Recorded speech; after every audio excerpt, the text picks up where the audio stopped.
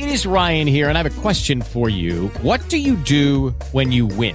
Like, are you a fist pumper, a woohooer, a hand clapper, a high fiver? I kind of like the high five, but if you want to hone in on those winning moves, check out Chumba Casino. At ChumbaCasino.com, choose from hundreds of social casino-style games for your chance to redeem serious cash prizes. There are new game releases weekly, plus free daily bonuses. So don't wait. Start having the most fun ever at ChumbaCasino.com. No purchase necessary. VGW. Void where prohibited by law. See terms and conditions. 18+.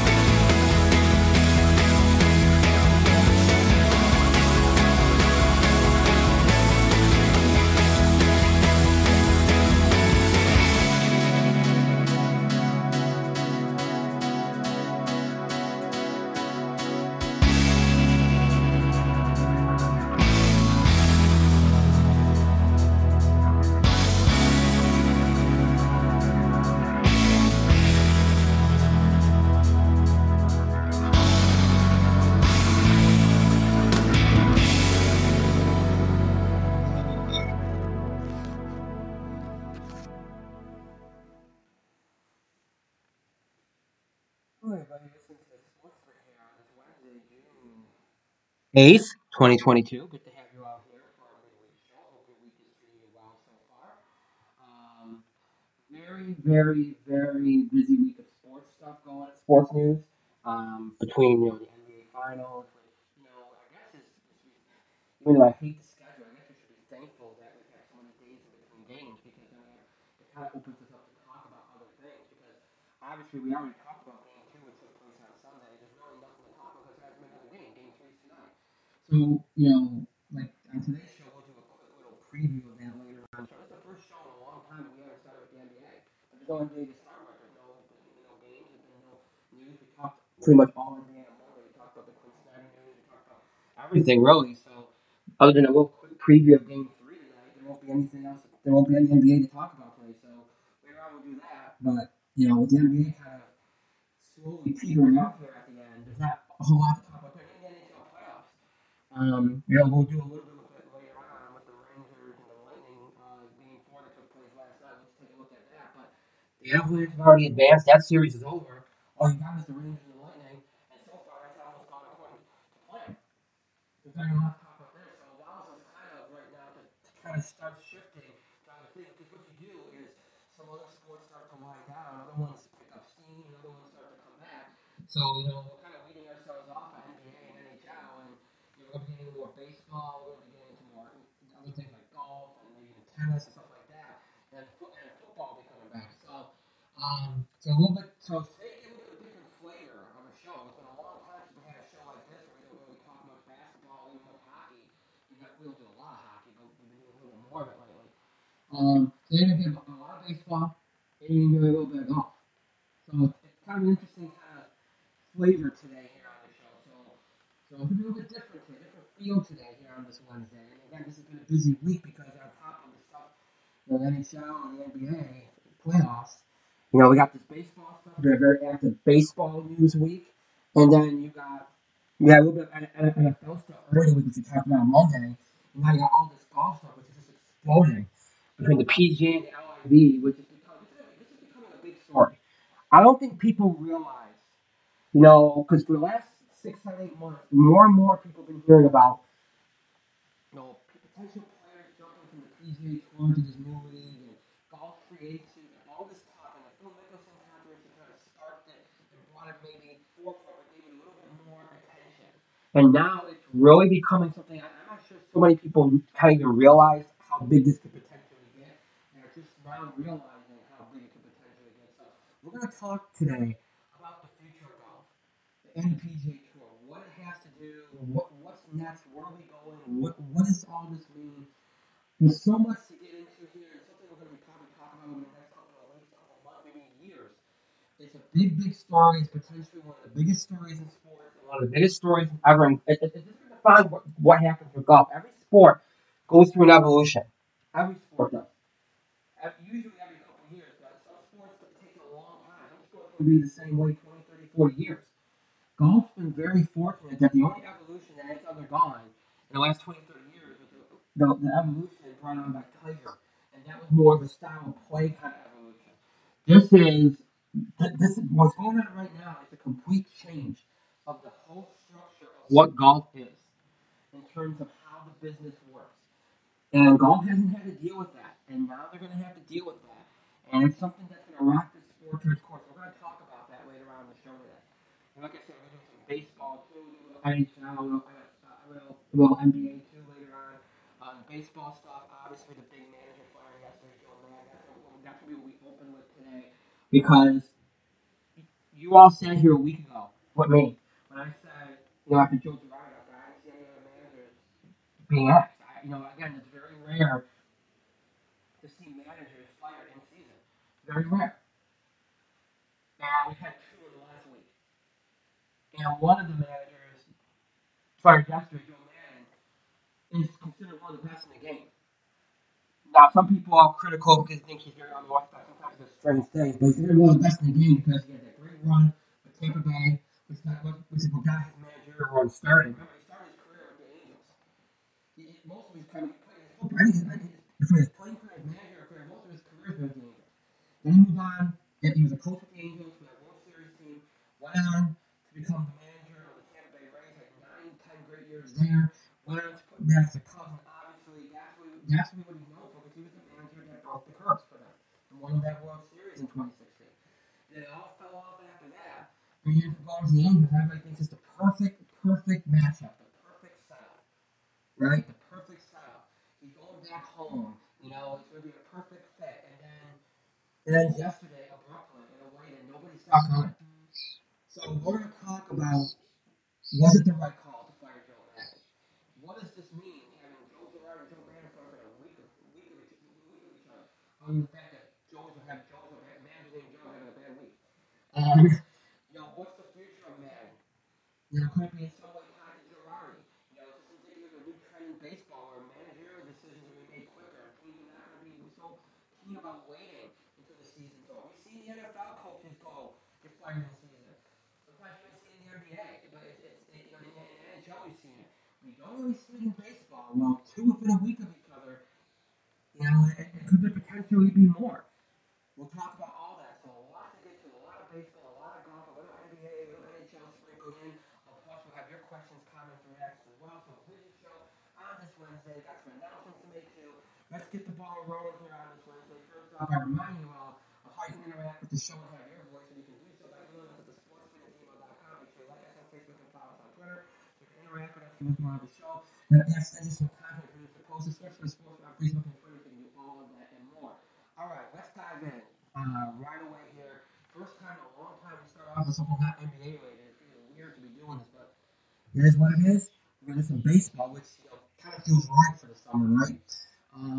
We're going to start off with baseball. The big news yesterday they opened with Joe Maddon being fired, let go. Um, and look, it's a shock. And it's not just a shock because this is a team that was 10 games over 500 2 weeks ago. And we were talking a month ago. We were talking about look at the teams that are dominant. Both New York team Dodgers and the Angels. It's all about the coast. Remember we were talking about that. And then the Angels thought, look, I sat here and told you all that I felt like the Angels were going to come back down to earth a little bit. I still felt like the Astros were going to win that division. But did I expect the Angels to go on this losing streak of 13 games to struggle this badly to the point where they felt like a change needed to be made? No, I did not expect it. What I expected was the Angels to say, whether it's the second or third wild card or first wild card or whatever, and then that was going to be it. I didn't expect, I was thinking, they'll fall somewhere around 85, maybe 90 wins, and they'll get into the playoffs, and, they'll be a breakthrough year for them. For this team that has Mike Trout, who by many is considered the best player in baseball, and this once in a generation type player with Shane County, two-way player, guy that's baseball is hyping, rightfully so. You got these two players, and you want to maximize them in their prime because you're running out of time. A couple of years, O'Connor will be a free agent again. Trout's already 30. You're losing time with these players. You need to start to, you need to start to break through here. The Rangers haven't done anything over almost 10 years. They have not been to the playoffs. They've seen the Texas Rangers surge to the front, make back-to-back World Series, and then fall off. They've seen the Mariners make some pushes. The Mariners haven't gotten there either, but they've come closer than the Angels have a couple times.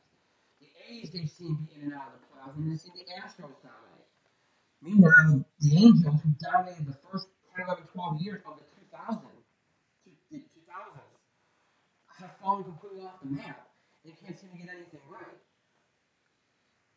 So this is a big year for them. Remember, we saw them very aggressive. They didn't just go after hitters this year. They went after pitching. And that's been the problem. If there's one common denominator with the Angels over the last 10 years, it's their pitching.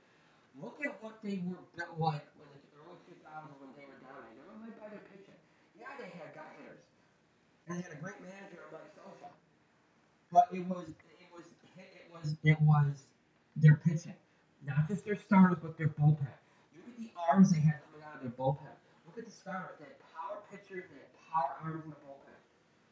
And again, they had hitters, but they were very well built too. They had speed, they had athleticism. The analytics hurt them in a lot of ways, probably hurt a lot of teams. But they started going downhill before analytics became what they are now. And ultimately, then they let go of Mike Schultz because they started changing the identity of the team. They started becoming a lot like other teams. They started losing what they were, which is this great, they're resourceful, crafty, just solid, fundamentally sound team. When you thought of fundamentally sound teams in the early 2000s, you thought about the Angels. They were the next level up from the Minnesota Twins because they got the job done. They won the World Series. They were perennial playoff favorites. They were always a team you looked at and thought could go to the World Series. But they hit for average, they hit for contact, they brought runners in, they stole bases, they took the extra base, they were great defensively. And they could pitch. At the heart of it, they could pitch. Gritty, gutty guys like John Lackey. You know what I mean? That's what they had.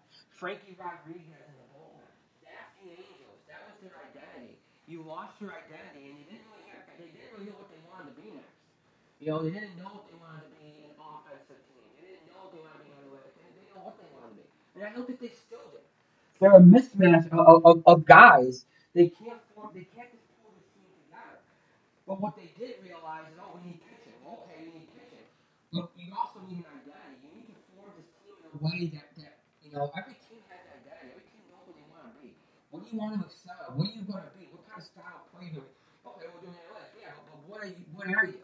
The Yankees. You look at New York Yankees.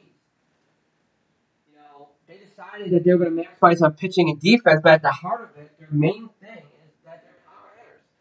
Oh, we're playing Yankee Stadium. We got the short porch and right. All right, well, we're going to build ourselves around that. Boston Red Sox build themselves around offense. Tampa Bay, pitching and defense. And we'll have a couple guys in the lineup that can hit home runs, and we can make that work. Toronto, it's all about power, right? Power pitching, power hitting. You have to find an identity. They don't know what they want to be. It's fine to go get some good players and put them out there. But what are you trying to be? What are you trying to put yourself together to be? And the Angels don't really know what they want to be. And I think that's problematic. Now, they did some good things this year. They went out and they got some arms on the back end of the bullpen. They went out and got a guy like Noah Syndergaard to add so many times. They made some improvements. The problem is, okay, you go get Noah Syndergaard. Noah Syndergaard is an injury-prone player. You already have that, and now, granted, Shea Otani, you don't want to miss out on a guy like that again. But he's also a guy that gets hurt a lot. So you got your two most reliable arms are guys that get hurt a lot. You don't have any innings eaters in that starting rotation. Look at the Mets, for example. Now you look at the two top starters are Max Scherzer and Jacob DeGrom. Off and on here and there, right? So that's you look at that. Oh, that's a problem. But look what they did. Everybody else in their pitching rotation. Bassett, Walker, Carrasco. They are innings eaters. They might not always give you a great 10 strikeout start, but they're innings eaters. They give you innings and you know what you're going to get with them and they're durable. So that, okay, who's our top starter? We have a couple guys here that can at least keep us in the game and do some things for us and also give us innings. And that's what helped them keep the ship afloat and actually propel them to the best record in the National League to this point, despite the fact they lost their two best starters. That's what you gotta look at when you're building a pitching rotation. You can have your top arms, even if those top arms are risky and they have potential risk of injury. If you have other guys in the rotation that are durable and more reliable, and you know what you're gonna get with them every fifth day, maybe it's not always pretty, maybe it gets you a 4 ERA, but you know what you're gonna get. You need those kind of arms. And the Angels don't have that. Okay, Syndergaard and Otani can be your top two. Okay, fine. Where do you go after that? Send them with the bullpen. Oh, you got your closer. Okay, but where do you go after? Where do you go? How do you get to the back end? What was your middle innings? You're missing pieces, and I know you can't always get it all at once. But the Angels have had years to put together pitching, and they spent money. They remind me a lot of the Kansas City Chiefs. They keep going down on offense. You don't need the offense. This team can score. Now, I know they haven't shown it a lot during this last couple of weeks, but eventually that will work until every team goes through slumps. They have enough offense to score. They got Rendon, they got Trout, they got Otani, they got offense. You need pitching, and that's been the problem, and that's the reason why they went out. That's really the biggest reason. There's other things too. They've gone to an offensive slump. Maybe that's because the pitching hasn't been good. Maybe the offense is pressing, but that's the biggest reason why they've fallen off in the last couple of weeks. Now, we talked about this with Joe Girardi last week. You know, sometimes getting rid of the manager is not the move. Sometimes it is. Sometimes you need to do that. And we've seen this time and time again. Oh, you need a new voice. Sometimes the manager always the manager always seems to be the scapegoat. That's the first thing you do. You think about the coach first, and then sometimes you go, all right, we're gonna go with the general manager because we don't want to start getting rid of roster people off the roster because we rather go ahead and general manager make decisions and figure out what we're gonna do. That's kind of the process, right? The roster is usually the last thing you tinker with. But sometimes the manager is not the answer. Sometimes the roster is just a mess. And I think with the Phillies, that's a big part of it. We talk about that. It doesn't mean it was the wrong thing. You gave Joe Girardi a couple of years. If you feel like you need a new voice before you make those rosters, that's fine. But I think that we all know at the heart of it is that they have a bad roster. And they don't have enough pitching either. So it's kind of something they share in relation with the Angels. Now, is that the same case here with the Angels? Is it more the roster? I think it is. Because I think it is. Especially since you just fired the same manager that was there a month ago, where you had one of the best records in baseball. He didn't just stop forgetting how to manage. And Joe Maddon's credit yesterday, he talked about this. He said, I don't think I'm paraphrasing. He thinks it was wrong. He said they didn't take the coaches and the players into account with their feelings into account with this.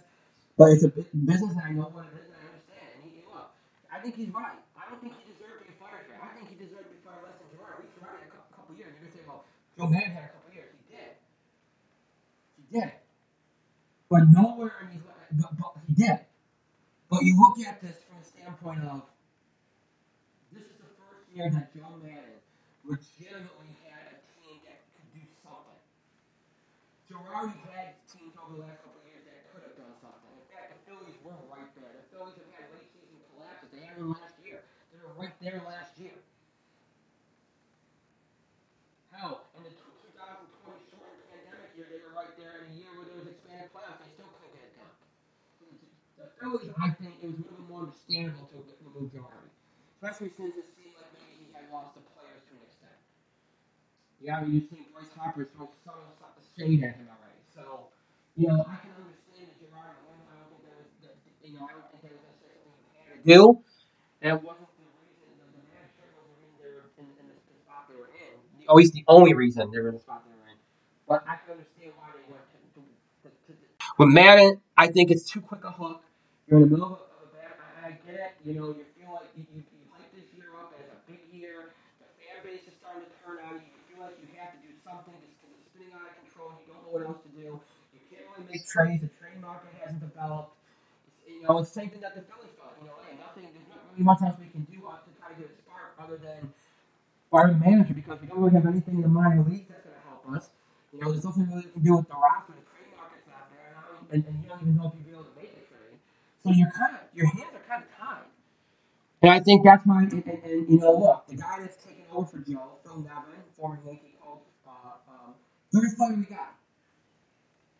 Goes a little more laid back, more casual. Phil's very fiery, and maybe that's what they want. They want somebody more fiery, kind of light a flare on this team. Maybe that's what that was part of it. You also have a GM there that's only been there for what? It's his second year. So maybe this was a case of hey, I came in, Joe was already here. It's one of those things where maybe he's like, what, I wasn't gonna make any kind of decision like this, but it's come to the point now where I feel like I have to do something here, get my input on this team, and start getting this where I want it to go. I've been able to make roster decisions. He obviously was very aggressive this offseason. But maybe if you're like, hey, these things aren't going hand in hand anymore. There's a disconnect. We got to start to make some significant changes. So let's go. Let's just do it now before this thing spins out of control more. And in a lot of ways, this is again like the Phillies did. You're trying to salvage your season. You're grasping at straws. You're grasping at anything you can do because you're not. I mean, you got the extra wild card, and you're not out of this. You're trying to salvage this before it's too late. Now, they fired Joe, and then last night they lost, and that same loss, they potentially lost Mike Trout. Mike Trout might be hurt. Now that's another problem for the Angels, and that's another reason why they struggle. Mike Trout can't stay healthy, and I'm sorry, we can keep hyping Mike Trout and Shohei Ohtani to the end of the earth here. We can keep going. Oh, they're brilliant players. MVP every year, Mike Trout. So, you can go crazy about Ohtani and they're both very good players. Ohtani is a special talent. I've said on the show numerous times that baseball needs to be all about promoting him and highlighting him as much as possible. But here's the thing. I'm sorry. You can only go so far with both these guys. I don't want to hear about how many MVPs Mike Trout has. I don't want to hear about how many playoff appearances, how many championships he has. This guy could be the face of baseball. You barely see the guy. Nobody even knows the guy. If I go on the street and somebody Mike Trout, I don't know who he is. I get West Coast. We've had stars in baseball on the West Coast before. Remember Ken Griffey Jr.? People knew who he was. It mattered the game was at 10 o'clock. They knew who he was. The problem is, this guy is quiet. He's nowhere to be found. He doesn't market himself. He doesn't help market the game. He's pretty much a ghost. And he can't stay on the field. Every year, we start off the year, he's there in April, he's there in May. You get to June, all of a sudden something happens. You don't see the guy for a huge chunk of the middle part of the season. Sometimes he comes back in August, September, and you see him at the end. Sometimes he doesn't. But usually when he comes back, it's beyond the point of caring because the team's so far out of the playoffs, you don't even care. You won't even see him. He is a great player. Is he the best player? I'm sorry. I have never thought Mike Trout was the best player in baseball. Never have. He's got the tools. He could be, but he's never been that kind of guy for me because I don't see him do things when the pressure is at their most. To be the best player, I need to see you when the pressure is at the highest. Do the kind of great things that you do when you're 20 games under 500. And people are saying that doesn't matter. Numbers. Yeah, you're right. Numbers are numbers, but there's a different feel to compiling those numbers when you're in a pet race. Or when every game matters to the point where you have to go out there and try to win every game. There's a different feel to going out there and playing on that field and swinging that bat and catching that ball when you feel like the whole world's on your shoulders. That to me is what I need to see from Mike Trout. Until I see that, I can't call him the best player in baseball. I can't. And the same with Ohtani. What Ohtani does is special. He's special. But you look at the numbers. And maybe if he committed to one or the other, he'd be really special. But then he'd lose some of his uniqueness, and that's what makes him so special. But if you look at his pitching numbers and his hitting numbers, There's nothing special. We got a million players in baseball that can count those kind of numbers. And I'm sorry, every time Otani's pitching a big spot, he blows it. He did it at Yankee Stadium again last week. He blew it. He had 2 starts at Yankee Stadium. He's been terrible on both. Last season against a good season he struggled. Again, it's the same thing. Great that you're a great two-way player. You're very unique. He is talented. He's a very special player. But until I see him in a big spot, either get a big home run or a big hit, or do that routinely in pressure-filled situations, and as a pitcher, come up big in big starts in pressure situations, until I see that, he's very limited. It's very limited in how you can praise him and hype him, I think.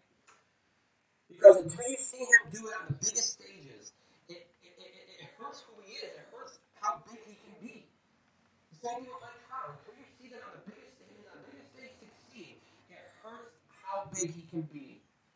And the mainstream fans don't care. They won't care. They only care so much. Because they're going to look at that and say, oh, they don't do it in big situations, so why should I care? The diehard fan will care, oh, they're a great player. But the average fan that tunes in ain't going to care.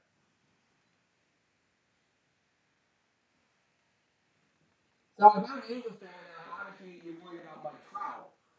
And you obviously got people tiny healthy, and you got the pitching to worry about. There's a lot of things to worry about. And firing Joe Maddon doesn't change those things. It doesn't do anything, really. And that's the problem. It's kind of the same thing with the Phillies, right? Firing the manager don't change your roster. Firing the manager doesn't make the players hit more home runs or play better on defense or pitch better or whatever. It doesn't change that. Sometimes that can do that. New boys can do that. And all of a sudden you let it fire and these guys start playing more momentum, start playing better. And the Phillies have been playing better since you already got fired. So maybe there is something to that. We won't know what the Angels until we'll see how it plays out in the next couple of weeks. But at the end of the day, this is a guy that, again, 2 weeks ago, this team was 10 games over 500. The Phillies were struggling all year. The Angels weren't. They were just going through a bad spot. So you're going to sit there and look at this and go, all of a sudden, this team turned on Joe Maddon, need a new voice. We could Joe Maddon, you can buy, oh, well, the last couple of, he's been there for a couple of years, it's been bad all year. It's a little bit different with Joe Maddon. With Joe Maddon, the team was doing very well until 2 weeks ago. That's why I just don't think this was right. This was too quick a hook. And I'm stunned that they fired him as quickly the way that they did, as abruptly as they did, and as early as they did. Because of how good, especially about how good they started the year. Now I know Joe Maddon can ruffle feathers. He did that in Chicago. He can have issues with front office, and I know that. But it didn't seem like he had issues right now with the Angel front office. He was being all about the Joe Maddon. Joe Maddon even said, I didn't do this. So there is a part of me that kind of is struggling with this, and I wonder how much of this was, as a general manager, you've only been there for a year, you look at this and you're getting on, unlike other GMs before him, he's getting a little more autonomy, he's getting a little more leash to be able to make moves, make decisions. I wonder how much this was. Oh, I saw what the Phillies did last week, and it seemed like things have been getting better, and they thought, well, maybe this is an easy way out of this spot. I wonder how much it was monkey see, monkey do. And if that's the case, then that's a very poor decision. You don't follow everybody else. You gotta make decisions that fit your team. It's just hard for me to buy that they thought at this moment, based on the way the season has gone, how it started and where it is now, that this was the rock to go. So I don't think this was a good decision. I think they could have waited. Hell, I know you want to salvage the season, but you don't also want to make a misguided move. And I think this is a misguided move in the long term. I do. I think this is a misguided move. Unless you already thought going into this year that you're like, I don't know how long I'm going to stick with Joe. We already saw signs of things we don't like. Maybe you want to make a decision. You're like, we're already thinking about getting rid of him anyway, so why not just do it now? If that's the case, that's a little bit different. But if Joe Maddon was your long-term guy, and you got rid of him just because you're going to a 12, 13 game losing streak after starting the year in first place, to me, that's just a too rational move. And I wonder if that's what they did. And I wonder if a lot of it was driven by, we saw the Phillies do what they did last week, and it seemed to spark them. Don't, especially since the Angels played them last weekend. I even said this. Don't go crazy about the Phillies because a real Angels team last weekend. It was already struggling all in. So with the Angels having a front row seat to the Phillies all of a sudden waking up once Joe Maddon got fired, I wonder if that is what did it. I wonder if they just said, oh, you know what? Instead of trying to figure this out, I'm just trying to manage and hope that that's something because otherwise I don't know what else we can do. And it's a lazy thing to do, but I wonder if that's why they did it. Because again, you don't see managers fired in season in Major League Baseball, not like this. Not that often. Very rare. Very rare. I told you all that last week. And the fact that two have followed each other within a week of each other, and right after they played each other last week, and immediately after Joe Girardi got fired. So you wonder if it can't be a coincidence that they decided to do this when they were missing a 12-game losing streak, which the Phillies contributed to. Make a lot more sense than they coming out of the blue like it did, right? Now, is this the start? The question here is this. Obviously, you all know I feel like it wasn't the right call. I don't think it's really helped the Angels much. I really don't feel good about the Angels at all. I think they might not be. I think this might be another failed year for them, which would be shocking given you have the extra wild card. And obviously, a lot of it's going to hinge on health. Keeping O'Kine healthy. Is Mike Trout going to be healthy? He might be hurt now, so there's a lot of things that have to concern themselves. And then obviously, they need pitching, and we'll see what they do at the deadline, if anything. Clearly, they've been aggressive in the offseason. They were very aggressive in firing their manager, so I figured they'd be aggressive at the deadline. But we'll see. But clearly, I don't feel like it was the right decision. So what's the future like here? Where do we go from here? Well, I already told you with the Angels, I don't feel good about what's going to happen there. I don't know where they go in the long term. Do they go? There's some people that think they might go hire Joe Girardi. And there's some people that think the Phillies might go out and get Joe Maddon because Joe Maddon's a guy that you can win now with, and he might be he's a calm, composed guy, kind of the opposite of Girardi. Both teams, if they do a new voice, a lot of times when you want a new voice, you go with the complete opposite of the guy you just left. Joe Girardi and Joe Maddon are the opposite. Joe Maddon is very relaxed and composed. Joe Girardi is more stringent, a little bit more rigid. So you can almost see both teams trading managers. Now, would they do that in season? No. I mean, you don't see firings in season that much. Maybe they would do it in season. The Bucks Sherlock got hired in season joined the Baltimore Orioles in July years ago. So I guess it's possible. But it did seem like both teams were content to keep the interim managers the rest of the year and then make decisions. So we'll see what happens there. Would it surprise me to see Girardi in Anaheim, in LA, and Maddon in Philly? No. And you all heard me say last week, I did not believe any more managers were on the hot seat as far as the season goes. This surprised me, obviously. But I said if there's any other manager that maybe could potentially end up in a spot like Girardi before, it was Tony La Russa. Because the White Sox are underachieving. They were in the playoffs last year. They're struggling this year. There's always been a lot of criticism of Tony La Russa as a White Sox manager. He's made some mistakes. He does seem like he's a little out of touch and struggles with the current game. He is older. Now, the general manager said when he brought Russa in, one of the biggest mistakes he made is firing Tony Russa as a manager years ago. So a lot of people feel like he would be very reluctant to fire Russa. But if the White Sox continue to underachieve in a very winnable AL Central because the Twins aren't winning that division, by a lot right now. It's easily obtainable for the White Sox to turn this around. So if you feel like, hey, if we can, obviously look, the White Sox are in a different spot than the Phillies and the Angels. They've been very aggressive the last couple of years. Their roster's in pretty good shape. They have a good lineup. They have a fairly decent pitching rotation. They have a pretty good bullpen. So they have a lot more ingredients to a successful team than either the Phillies or the Angels. They're a lot more balanced than the Phillies and the Angels. So you're not going to look. I mean, yeah, you'll be looking at if you can improve your roster, but you're looking at this and going, hey, we have a pretty good roster right now, and if it's not doing well, then obviously that highlights that's a situation where you do think of making a managerial change to spark things because you feel like you have all your other bases covered.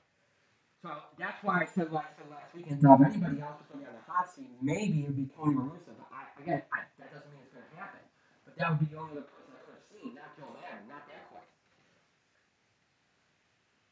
And I said that Joe Girardi would be a fit for that because obviously Joe is from Chicago. I know he's got the coach job, but maybe he would sell for the White Sox job. But would they want to go to a guy like Girardi? Because of the fact that, I mean, look, Ruth are very similar in the fact that they can rub you the wrong way. They can be a little rigid. Maybe you want to go with something that might be an opening for Joe Maddon. Joe Maddon in Chicago. He has a Cubs. He won the World Series there. And again, he's kind of the opposite of old Tony Russo. So maybe he would be. So again, I could see Joe Maddon getting the Philly job, the White Sox job. I could see. I think he'll get a job quick. Because he's been successful recently. I could see Girardi getting a White Sox job or the Angels job. I mean, so I do think both guys are going to get Girardi and um, um, Maddon are going to get jobs pretty quick. I thought a week ago maybe Girardi would sit out for a while, but no, I think Girardi's going to get a job quick. And there's a lot of jobs that could potentially be open. But I don't think you do. I think you're going to see any more in-season firings? I didn't think so last week. So clearly I've been proven wrong already. But I honestly, I don't think so. There's been some talk with the Royals making a change. The Guardians might make a change here. Francona's getting older. He's had health problems. I mean, but I think a lot of these other decisions will probably wait until after the season's over. I don't think they'll happen in season. There's nothing that makes me think they'll happen in season. So I don't expect to have any more. If anything, maybe Russo, maybe. But other than that, I don't see it. I really don't. And even the Tony Russo, I don't really know if I see it because of who he is and everything. But is this the trend in baseball now? I keep sitting here saying this doesn't happen. We don't see managers get fired in season. We don't see, managers get hired in season. But look, it has happened before. It's rare, but it has happened. But to see two managers fired in the same week, it makes you wonder. Maybe this is the start of something. Other sports have had it happen routinely. Now, could it just be what I said earlier and be a coincidence? Or, the Phillies fired Joe Girardi and went for the Angels and they swapped them. And the Angels had a front row seat to how the Phillies, all of a sudden played better without Joe Girardi. Maybe they got in the high end. Maybe that would happen to us too if we were Joe Maddon. And if we already had designs big on getting rid of Joe Maddon, maybe after the season or whatever, then you're like, what's it doing now? Maybe it could be like the Phillies, even though, again, the Phillies played that Angels team that's in a free fall right now. So I don't think that's exactly something that you want to use as proof that decision was right. But you do wonder again. You can sit there and say it's coincidental. You can sit there and say they followed the Phillies. You can sit there and say a lot of things. But could this be the start of it? Could this be open the door? Could this be the start of a trend? Maybe other teams start to go look at this and go, all right, you know what? Maybe they're onto something. Maybe waiting is back. We've seen the NFL teams fire coaches in season if they feel like it's something that we're swollen to the development of our young players, or our team's kind of circling the drain. We feel like we need a new voice. We see the NFL do it. We've seen the NBA do it. Remember Stan Van Gundy in Miami? Stan Van gets fired. Pat Riley jumps in, wins the championship. Don't let what they see after 79 games. They make a quick look. We've seen other sports do that and do it quickly. And you wonder if this will open the door to in baseball because even if it's coincidental, even if it's there's more to it than what it seems. Sometimes other teams, just think about like I just said. Maybe if the Angels saw the Phillies doing, let's do it too. You want to stop other teams from being like that. All of a sudden they're going to sit there and say, remember when the Angels and the Phillies both did it and it seemed to work? So if it works out and both teams kind of salvage their season or we see better results, then you might see it. And I think that's the key. Will the Phillies and the Angels see better results? If they do, then that might open the door and teams start saying, hey, we're not going to wait till after the season anymore. We're going to have a quicker hook. We're going to make quicker decisions because sometimes, if the Angels and Phillies do have success, they'll point at that and go, oh, yeah, that's, they did it and we can have that success too. And truthfully, it has nothing to do with it because it might not. It might not even be the manager firing that did it. It just might be coincidence, right? But even if it doesn't, there's success after these decisions are made. You'll see teams copycat and do it because they'll say, it worked for them. Why can't it work for us? We see it all the time in sports. Teams follow each other. It doesn't matter if the reason is actually the real true reason. They look at that and go, that's something we can do. Let's just do it because they did it and it worked for them. And that might not have been the reason it worked for that team. That might not have been the reason that other team had success. But they look at that and think it was does, and they'll go with it. Teams like to copycat each other. So could it be the start of a trend? It could be. Is it now? No, it's not now because no other team's going to do it until they see what happens. So if the Phillies are hitting up a wild card team at least, if the Angels are going on a run, at least end up a wild card team, teams go, all right, it's not taboo anymore to fire managers in season. We'll do all this sports. We're going to like what we're seeing, and we think it's worth it, we'll make a change. Work for the Angels, work for the Phillies. Even if it really wasn't the reason, they'll think it might be, and they'll go with it. So it could be, this could be a tipping point, and it could be the start of a trend. It really could. It really could. But again, until both those teams show success in the long term here, next couple of months, you won't see other teams do it. And again, a success is not going out like 1, 5, or 6 game winning streak and then dropping the next 15. That doesn't do anything for you. Success is, you start to become more consistent as a club. You start to win more games. You're more consistent. You even make the playoffs. Stuff like that. That's what I'm talking about. You need a large sample size to really potentially validate what happened. And we're a ways away from that. But it was really shocking. It really was to see, Maddon get fired like that. It really, really was. But we'll see as we go along here what happens. With the Angels, with the Phillies, and all some of these other teams. Other teams stop, follow suit. I mean, if both the Angels and the Phillies have like a good solid 6 weeks, would that be enough for a team in July to say, hey, you know what, we're on the precipice of a playoff spot. Maybe just firing our manager trying to help us out. Maybe we can do that. Who knows? Maybe it will. Maybe some teams will be convinced and they'll start doing that even this year. Who knows? I don't think so. I think it's something that we see in the years to follow. But hey, who knows? If the Phillies and the Angels see immediate results, Phillies already kind of have seen some results. That might be enough for some teams to start replicating what they're doing now for this year. So, all right, we got to take a break. When we come back, we're going to dive into what's going on in golf. What does the future look like? What does the PGA Tour need to do to survive? And if anybody, and what other golfers can make a jump? We'll talk about all that. Plus, we'll preview tonight's NBA Finals Game 3 and touch on what's going on in the NHL playoffs as well. All that's coming up after the break. You're listening to the Sports right here on this Wednesday. Good to have you on board. Be right back.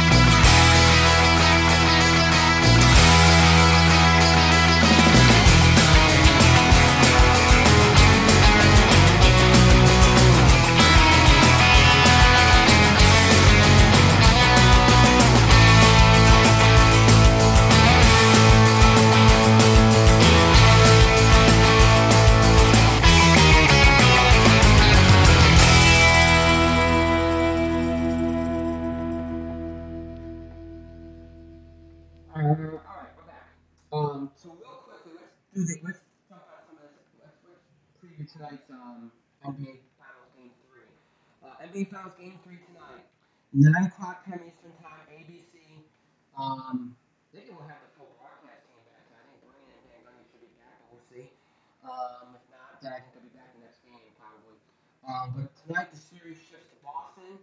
Obviously a tie series, which means Game 3, big swing game, right? If you're the road team, I always say it's the best opportunity to win a game on the road is that first chance you get on the road.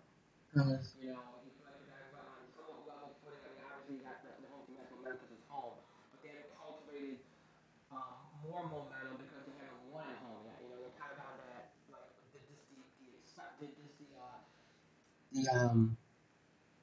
expected momentum you get from just being at home, but they haven't cultivated any additional momentum yet. So it's good to just go there and get a game right away because then you feel like, all right, you know, we're looking at this series, we have to win at least one game on the road. If you get it out of the way early, it helps you. And then it shifts a lot of the pressure onto that home team because now they're looking at game four and saying, oh, we're down 2 games to one, and if we lose that game, we go back to their building, we're down 3 games to one, and they have three chances to close us out, two of which are at home at their building.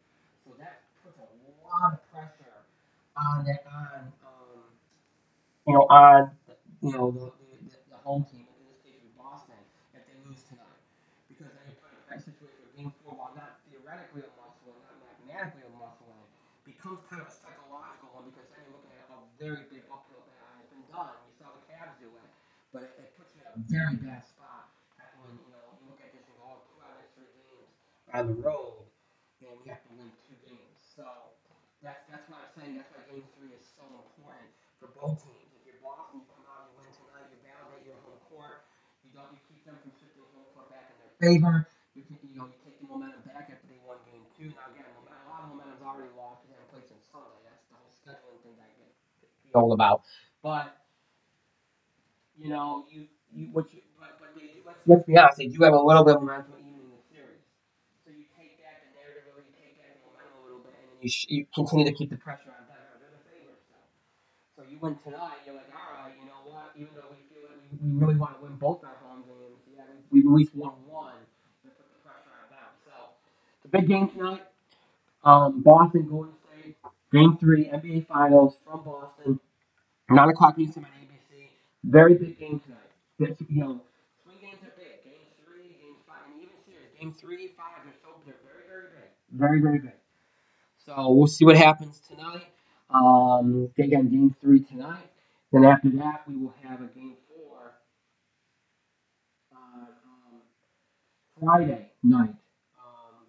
So, um, after tonight, so we kind of have a normal kind of day in between off, which I like. So whoever wins tonight will probably be in a good shape a little bit of day in between, which is what's best, I think, and most fair.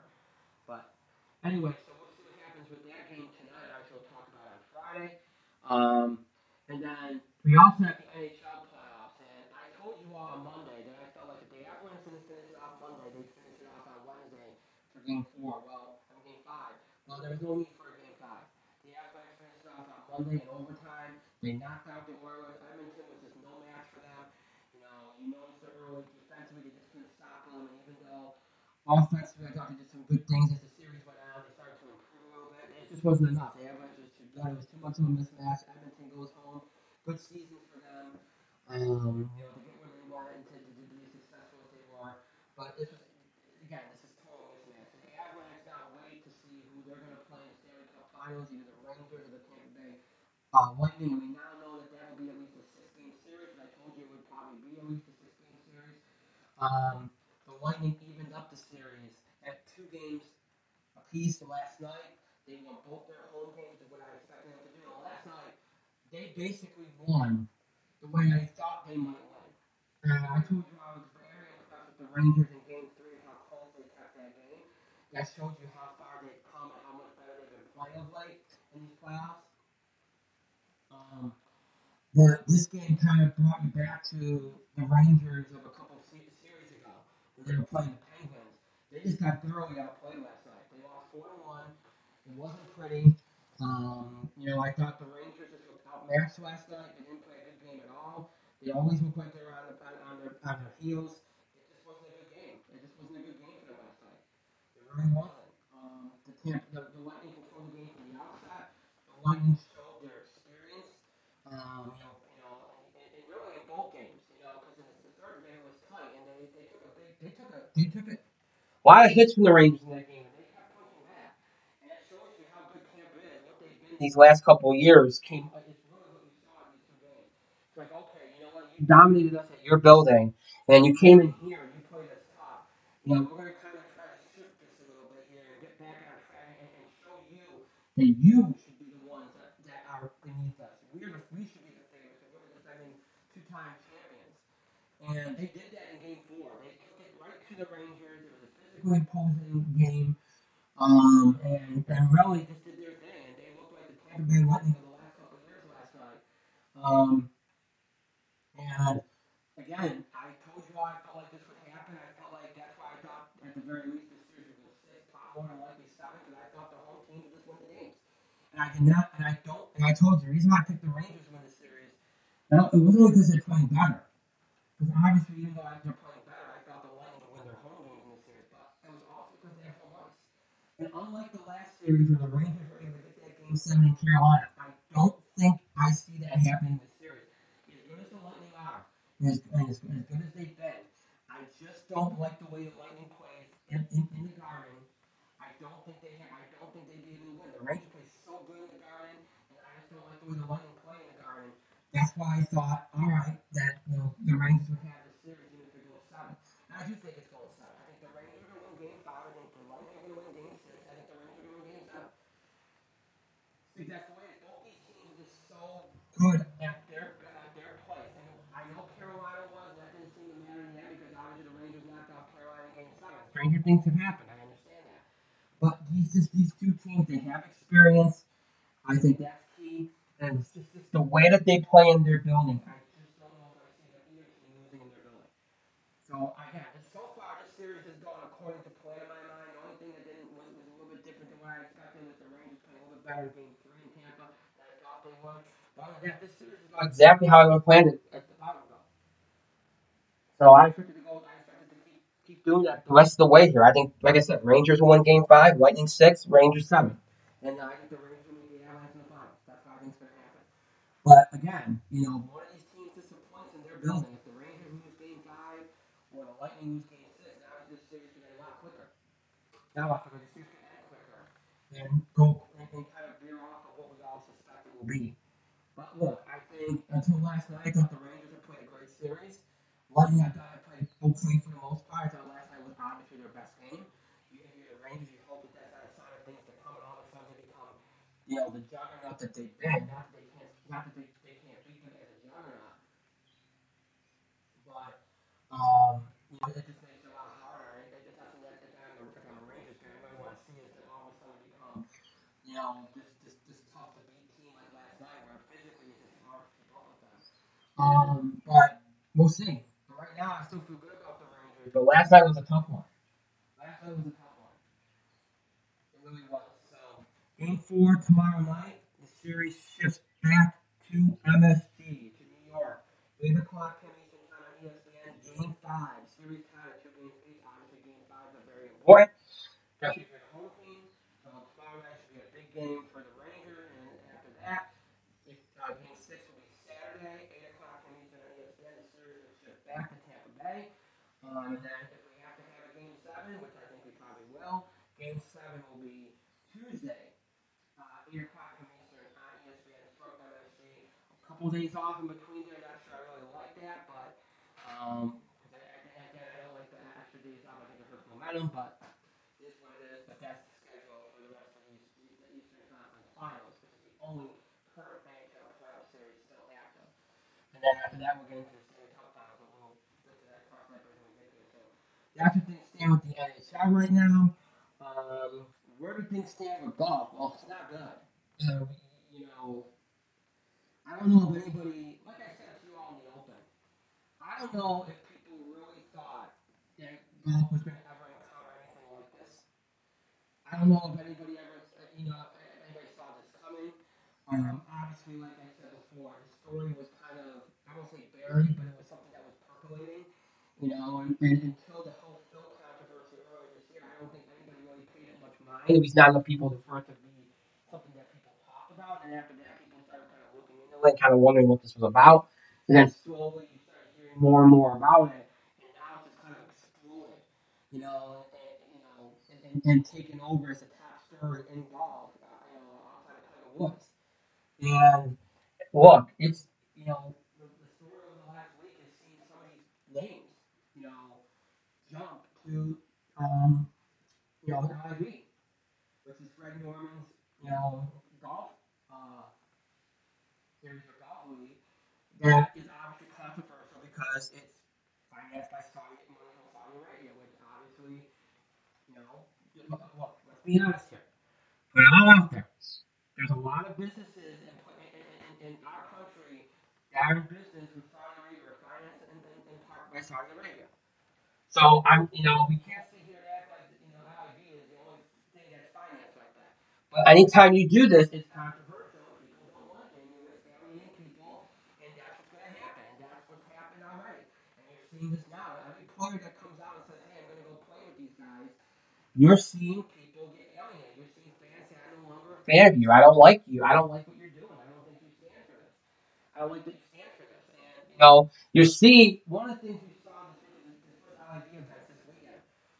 Every golfer that goes up there and does their press conference and answers questions to me and talks about why they're doing this, they all look somber. They just look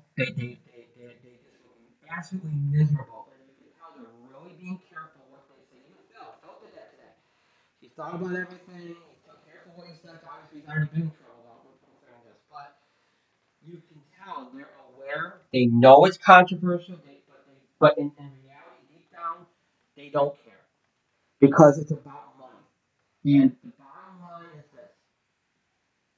Now, outside of a guy like Phil, outside of Dustin Johnson, I told you, a lot of guys that are going to do this are middle, lower tier guys that maybe don't do it, they're not a PJ Tour, but look, unless you're top 25 in the world, constantly finishing strong in these tournaments, unless you get all these other endorsements, you're not making huge amounts of money.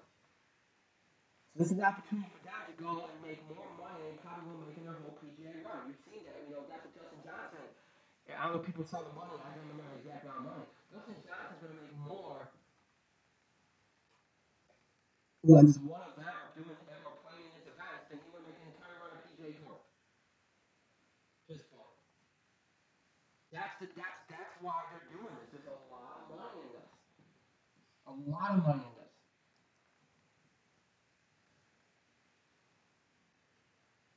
And that's where they're getting people. That's the word.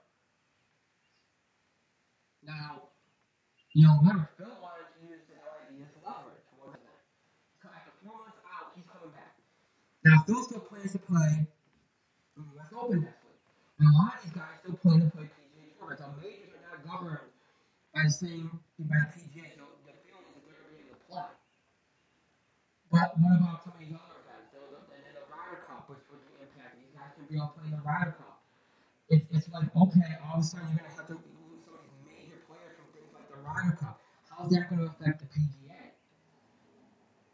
Now, let's get the obvious thing out of the way. How's this all going to affect these guys' images? Anybody that decides to jump. The guy like Dustin Johnson, I'm not going to do this, and then he jumps. Well, I made a decision because it's best for my family. I rethought this, and I'm at the top of the game, the league, and everything. I decided this was best for my family. It's unfortunate that it just hurts. It prevents me from doing PGA events. Now, look, Dustin Johnson's never been the most likable guy. But you're not. Look, if you do this, you're not going to be well liked by the majority of people. People are not going to like you. And the question is, you're going to have to live with that. Is it worth being disliked, even hated, to make this money? And clearly, these golfers say yes. Kevin Na, I think DeChambeau's doing it now. Obviously Phil's doing it now. Phil's the one. Phil was the Cinderella story. Phil was the one that everybody liked. Everybody was entertained by. When Tiger fell from grace, Phil was the one that everybody rallied around in golf. He was the guy that everybody rooted for. Everybody liked him. Now that's gone. He's tarnished his legacy beyond repair. What was just a controversial comments? He was going into hiding for 4 months and then coming back out only to join in this controversial leak led by Greg Norman, who everybody looks at and says, "Oh, he's off the rails. He's nuts." People gave up on Greg Norman a long time ago. He's very much disliked. If you're jumping, it's not just what the PGA is going to do to you, and the opportunity and the missed opportunities, and the idea that you might miss a lot of premier events that fans love and are huge events. you are pretty much destroying your legacy and are going to make yourself hated. That's what you're doing to yourself. And you have to decide if that's worth it. A lot of golfers don't care. They say, I'm just here for the money. I don't care if I'm liked. I don't care if people in the gallery cheer for me. I don't care. Or they'll say, oh, this day and people get over it real quick. Not always true. Not always true. I don't think people are going to get over this. Because it's right there in front of you. This isn't a one-time thing. You committed one act, and it's over and done with. This is every time you walk in and play an event for these guys. People are going to be reminded. They're going to say, oh, yeah, that's right. You play for them. Now, if this were a league that wasn't controversial, wasn't backed by Saudi money, would it be the same thing? No, it wouldn't be. Because I think a lot of people would endorse it and say this is good for golf, free agency, competition. We've seen this in sports. We've seen this happen where other leagues come in and they go back and forth and the competition helps both leagues to grow and improve. Because look, the reality at the heart of this is that people are disenfranchised with the PGA Tour. They feel like they should be making more money. They feel like these be rule changes. They feel like there needs to be things done. And apparently the PGA has been too hard-headed to do anything about it till now. And I told you all in the last couple of weeks. Am I surprised the PGA's doing all we're not going to grant releases, we're going to fine you, we're going to ban you, we're going to do this. No, that's what they're going to do. They're always going to do. That's in their rules, that's in their bylaws. They're very old school.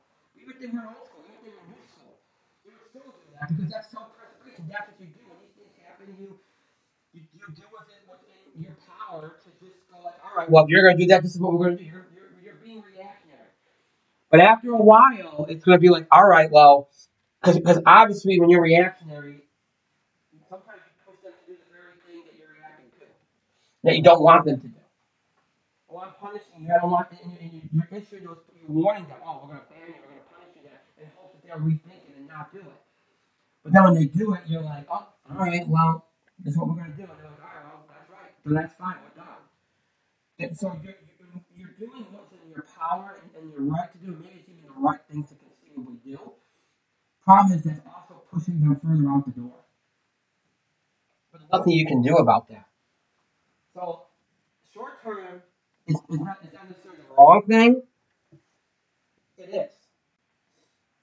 And that's where, after you reacted initially, you have to go, all right, what now?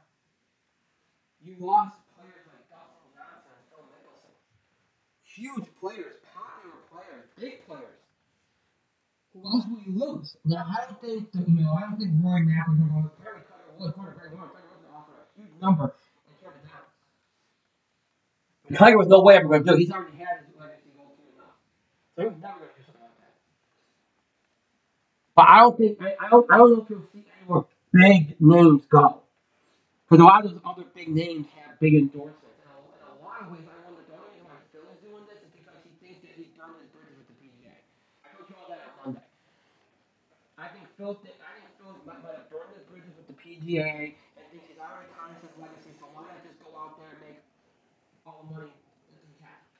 More than he can ever make on the PGA. I mean, that's what Dustin Johnson said the same thing. He goes, I don't play golf the rest of my life, so if I make this money now, I don't have to worry, I can retire early. Now, let me just say one thing about this. Because that annoyed me a little bit. If you look at what some of these PGA Tour golf, even guys like Kevin Na, guys that don't, they're like middle, lower tier type players. Even those guys. If you see the money they make,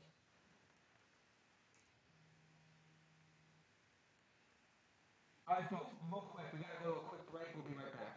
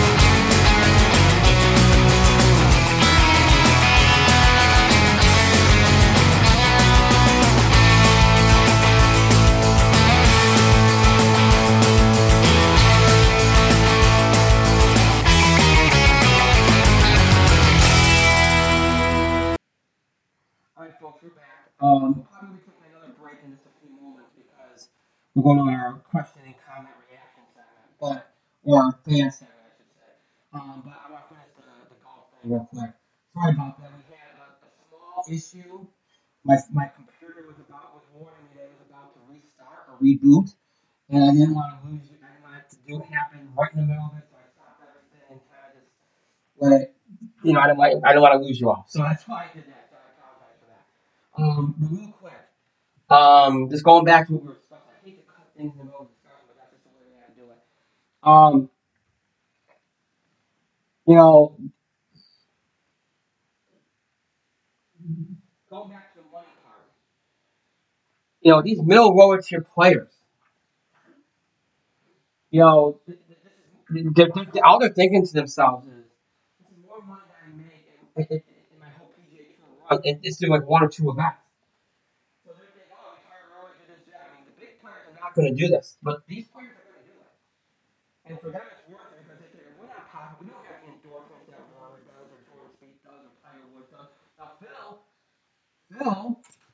does, but he's lost some of them from his top guys. That's why I'm thinking, well, maybe Phil thinks he's burned already out of bridges, so who cares? I'll just go do it. I lost some endorsements.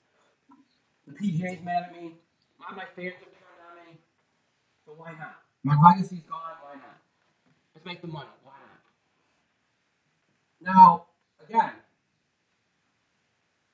there's a lot of money in this, and you have to decide: is it worth it? In your mind, in their minds, they're securing their fans, they're securing their fans. Phil came out and this, and he's got a gambling problem. I don't know what that means. He said he's been in therapy, so maybe that's where it's coming from. But it's kind of random. But okay. So a lot of this is while making up, securing your family's future, maybe making up for things, maybe I don't know. Maybe there's personal motivations about that, and the thing is, okay, maybe I want to retire early. I don't know. There's a lot of potential motivations here, but you have to decide whether it's worth it to be involved with something this controversial, knowing that you could be hated, knowing it could destroy the legacy you built. And for some of these players, they barely mentioned. Kevin Na's like, hey, when's the last time you mentioned me on here? But for them, it's enough. It's enough. It's enough. There's enough reasons to do it. Like, hey, you know what? I don't care. I don't really have much of a legacy. Nobody talks about me on the tour. So why not? Why not just, go and do it? And that maybe is for some of these guys, that's the guys I expected to go. But the Phils and the Dustins, no. But again, they already might feel like they're already disliked and not liked, or they don't care if they're liked. Now, Dustin's case, I don't think he cares if he's liked. Phil's case, I think he did. But maybe he realized he burned too many bridges now, and he's like, all right, there's no coming back, so why not? Why not? Either way.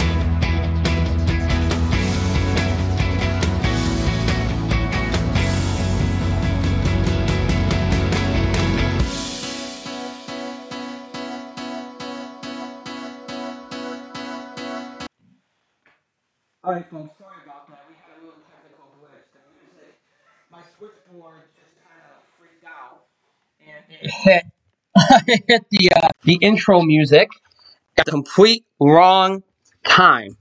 And I couldn't get it to turn off. My screen had froze, so my apologies on that. So we're having all kinds of issues. The show was going so smoothly, and then all of a sudden, everything kind of went to crap. So, all right, let's try this again as we try to finish this golf discussion here, or golf topic here. Look, it's all about deciding whether you think it's worth it, right? That's what this is about. Do you think this is worth it? Do you think it's worth it? And again, maybe some guys don't figure they're not risking anything. Oh, I'm not already well liked. Oh, I don't care, or you don't care if you're liked. Maybe that's what, maybe, in that case, you're like, I don't care. Or again, if you already aren't, or you burned bridges already, or whatever the case may be.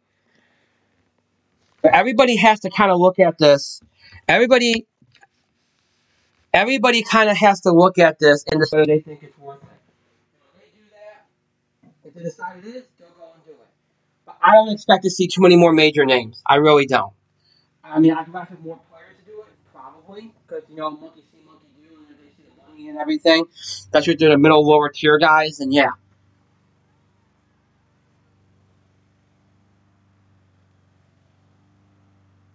But I do not expect to see, the Rory McIlroys of the world, or the Jordan Spieth, or anything like that do it. They make too much other money and endorsement stuff. They don't want to take that risk, ruin their legacies, that kind of thing. But what's the future here?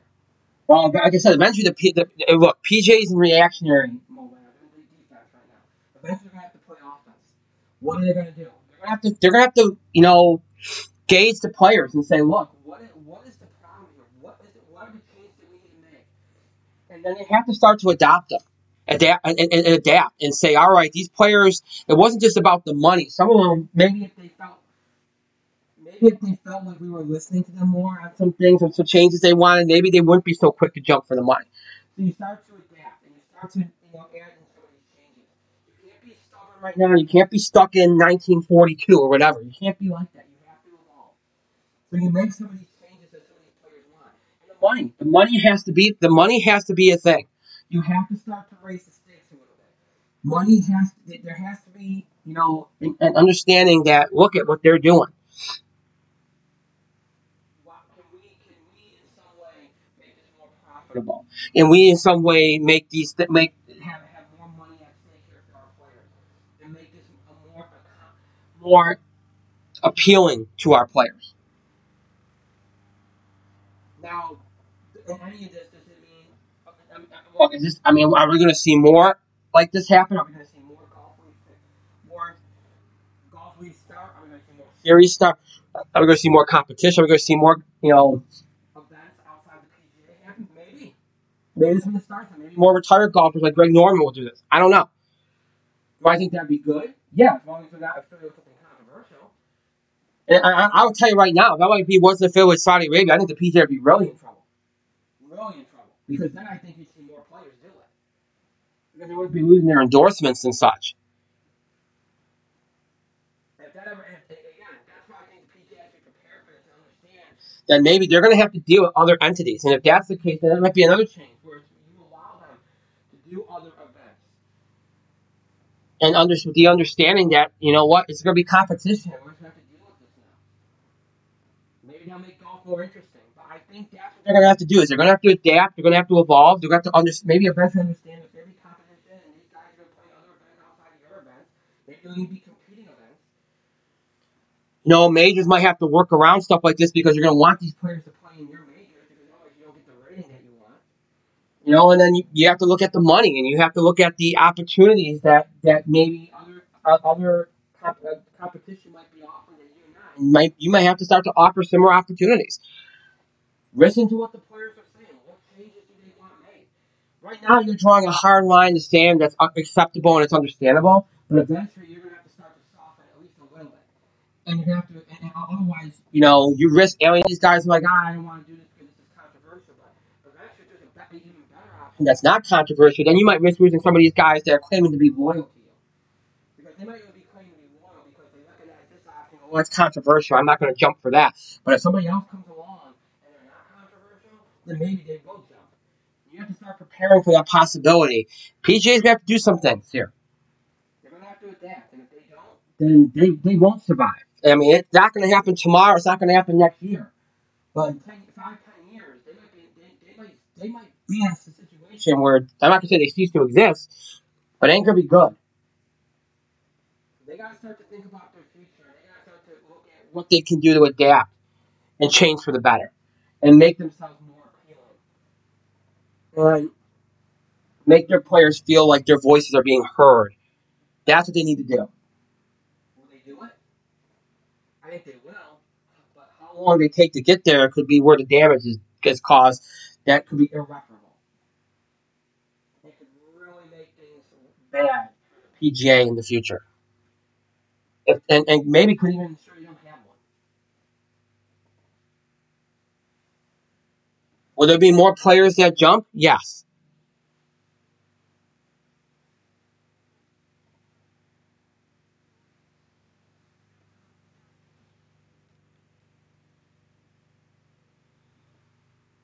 Will there be big ones? I don't think so. But there will be more. And if ever a better option, there might be a lot more, including some big names. Will that happen right now? No. Will it happen this year? Probably not, because I don't see any options right now. But eventually it will happen. The door's open. And golf, the sport of golf is forever changed. And how quick it evolves, how quick it continues to change is going to depend on what the PGA does here. I think as they go forward. We're going to take another break. When we come back, we'll get to what's on your mind, your questions, comments, reactions, thoughts on what's going on in sports. We want to talk some golf, basketball, hockey, baseball. It's all on the table. Even football. Bring it all to us. It's all on the table. When we come back, you're listening to the Sports Sprint on this Wednesday. I'll be right back.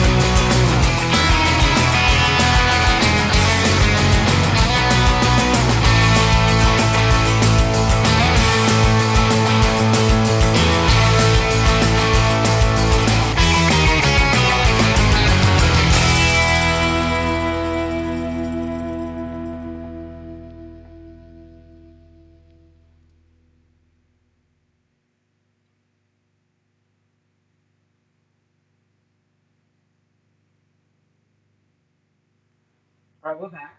So let's see what's on your mind here. We talked about so much here today, but obviously there's potentially other things worth bringing up.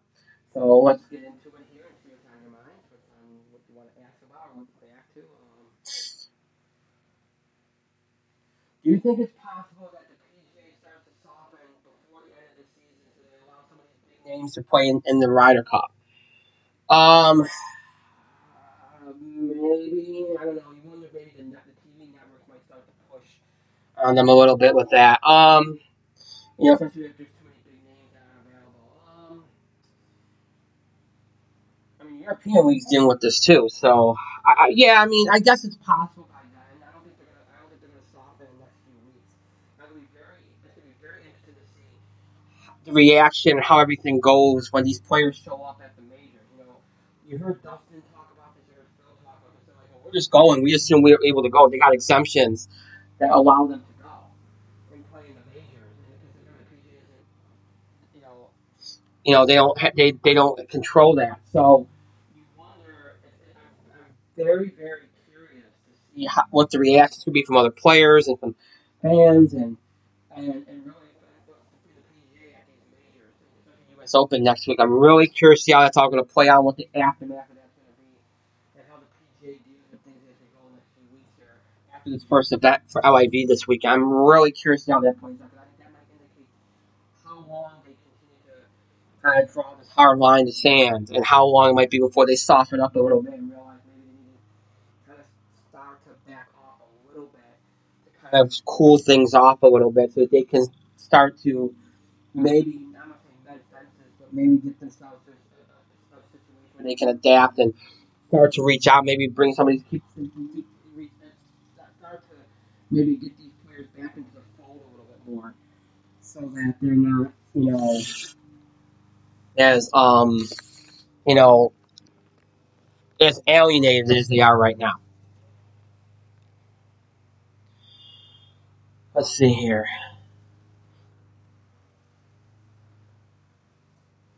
Um,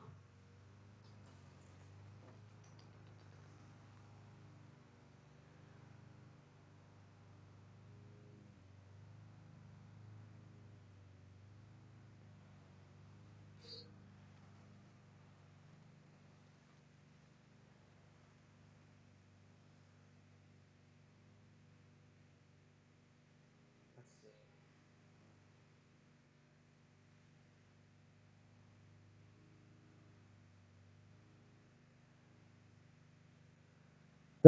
The Browns excuse Baker Mayfield for minicamp. Do you think this is a sign that he's to be moved soon? Also, what is your thoughts on the Broncos being bought out by the heir by the heir to the Walmart empire? Do you think this is Broncos in the NFL?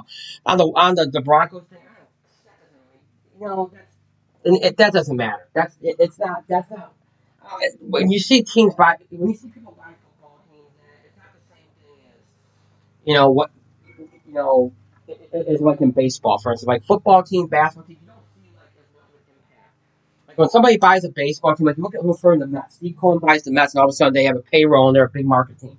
Whereas with the Wilpons for years, they were penny pinching because they lost so much money in the Madoff thing. So in baseball you see, immediate impact. In other sports you don't really see that when companies or people that are involved in companies that buy. So I don't think it's got much of an impact at all. At all. In NFL, ownership doesn't really impact that much. If anything, it just unless an owner buys and has plans to relocate or something. But other than that, it doesn't really. So I don't think that's going to matter much. As far as the Baker thing, I don't know if it moves imminent. I mean, we talked about this on Monday. We were talking about um,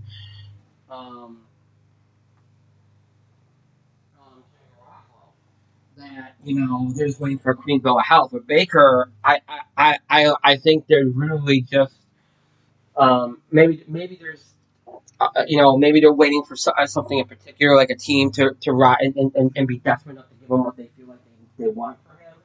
Maybe it's one of those things where they're waiting to see if Jimmy goes first and see if Jimmy Garoppolo gets in the trade, so that they have a kind of benchmark for big. I think they get comparable packages. I don't know. I think there's some method to their madness here, and they're doing it for some reason. And we'll see. We'll see. But I think it's something along those lines. I don't think it means a move is imminent. I just think he decided that given how things have unfolded and probably how he knows he's not wanted there and his future's not there, is it really a good idea to bring him there and have that tension around and have him, because he can be problematic. We know that. You want him to be problematic around the team when they're trying to focus on getting ready for the season, and they're going to have a big season. They're thinking they're going to be very successful. So, do you want him around that, ruining the chemistry and all that, ruining the focus? No. So it makes sense that he'd be excused from camp. He hasn't been around. The same thing with Garoppolo. He hasn't been around. Now, Garoppolo wouldn't be tense. He knows how to be professional, and we've seen him do that before, even when he knows he's not wanted there and stuff. But it just doesn't make sense if you don't think their immediate future is there. So especially if they can cause tension with the Baker case, he could. Let's see.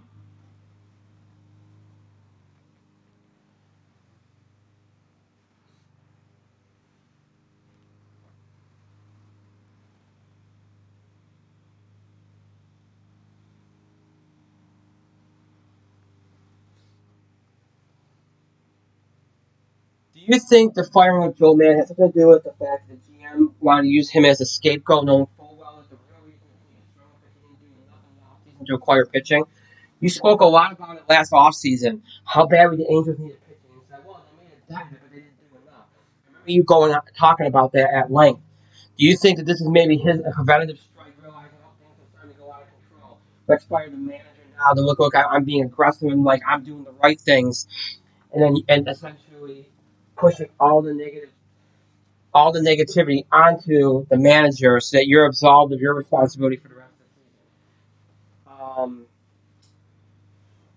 Do you think that was the method behind why the firing happened when it did? I mean, it's possible.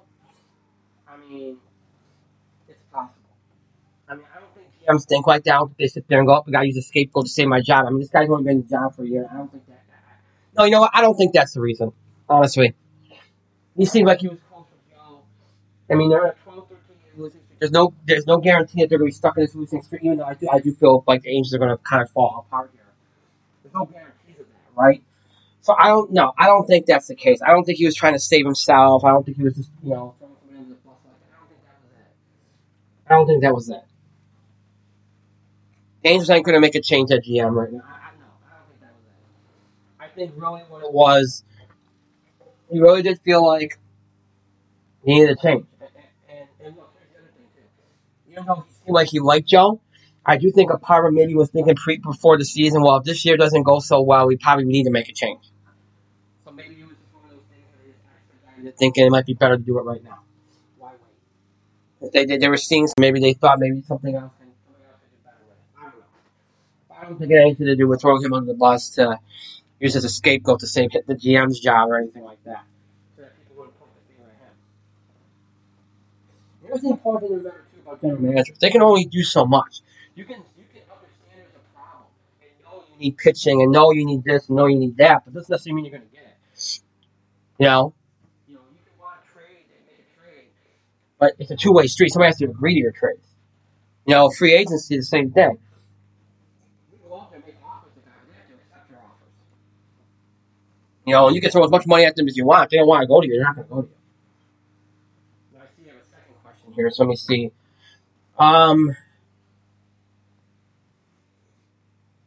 You mentioned that you could see Girardi or Maddon getting a job fairly soon, but you also mentioned how rare it is to see managers hired in season. It's like it is to see them fired mid-season.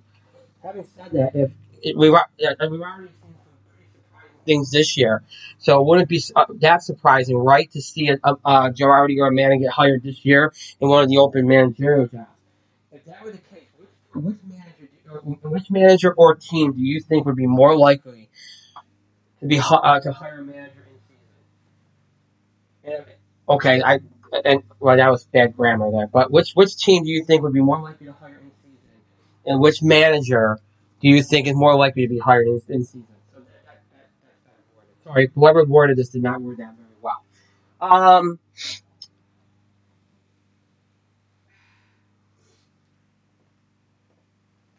Let's see. I think the Phillies would probably hire a manager in season.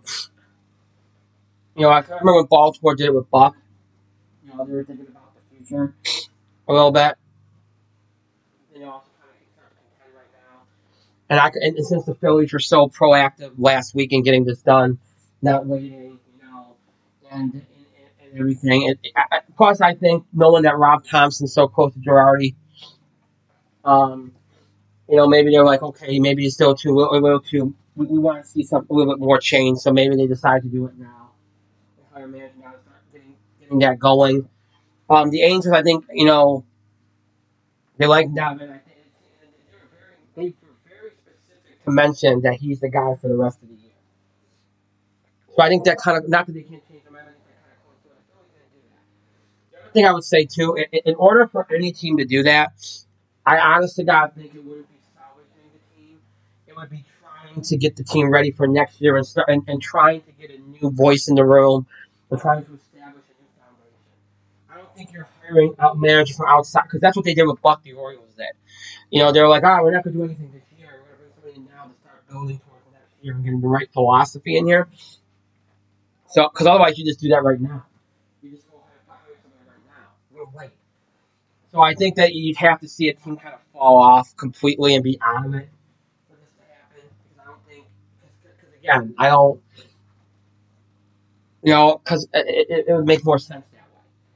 Otherwise you just go get one of them right now. But then again, and Joe Maddon wasn't available till yesterday. So, but I don't see that. I don't see it happening. That's why maybe the Phillies go off the rails. Maybe the Angels go stuff off the rails. Like, you know what? We're not going to wait anymore. We're going to get somebody in here now if we want to start to build here. So the fans that were serious about making this change and making this work and everything. So I mean, it's possible. I think this is very unlikely, but so much has already happened that's unlikely. I guess we shouldn't write it off completely. Um,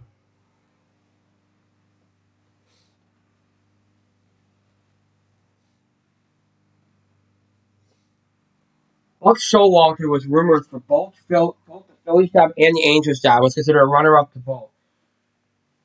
Do you think he would have had more success with either one of those teams, considering how much success he's having with the Mets? I always think Buck would be successful. He even had success with the Baltimore, so yes, I do think he would have. He can make it the most out of the roster. Do I think he would have won a World Series or something? No. But would he have had more success? Now, you might say, well, wait a minute. Earlier, you were saying that that roster, I mean, sometimes managers don't make that much of a difference. Sometimes the roster is more important because obviously managers get fired. Doesn't really say that. But I think sometimes a manager can maximize a roster. He can figure things out. He can maneuver things in such a way where maybe you play above your head. I've seen it before where teams have no right to compete, all of a sudden compete because of a manager. And also, you don't win it all because you don't have a roster to win it all, but you can still get enough out of it to be able to at least compete. And I think that's Buck can do that. That's what Buck can do. So yeah, they would have had more success. I think Buck's a much better manager than Giovanni or Buck. It's not a knock on it. They're both fairly good managers, but Buck's much better than both of them. Buck's one of the best ever in the history of the game. For his knowledge of rules. I mean, last week, remember what he did to Dave Roberts against the Dodgers? Anybody see that where he knew that you couldn't pitch a position player as the pitcher unless you're up by more than six or more runs? He knew that rule. Dave Roberts didn't. Most people, even people on the broadcast, wouldn't know what he was doing. But Buck knew the rule. That's what Buck does. Buck knows everything. He's that good. Yeah, I think Buck would have had success for sure. For sure. Much more success. He just knows how to get much more out of a roster than most guys do. That's what the best coaches and managers do. They know, even if the roster is not well made and you have issues with it, you find ways to still fight to win games and compete. And that's what Buck can do. We'll take one more. Sorry, my allergies got me going crazy here. Let's see here.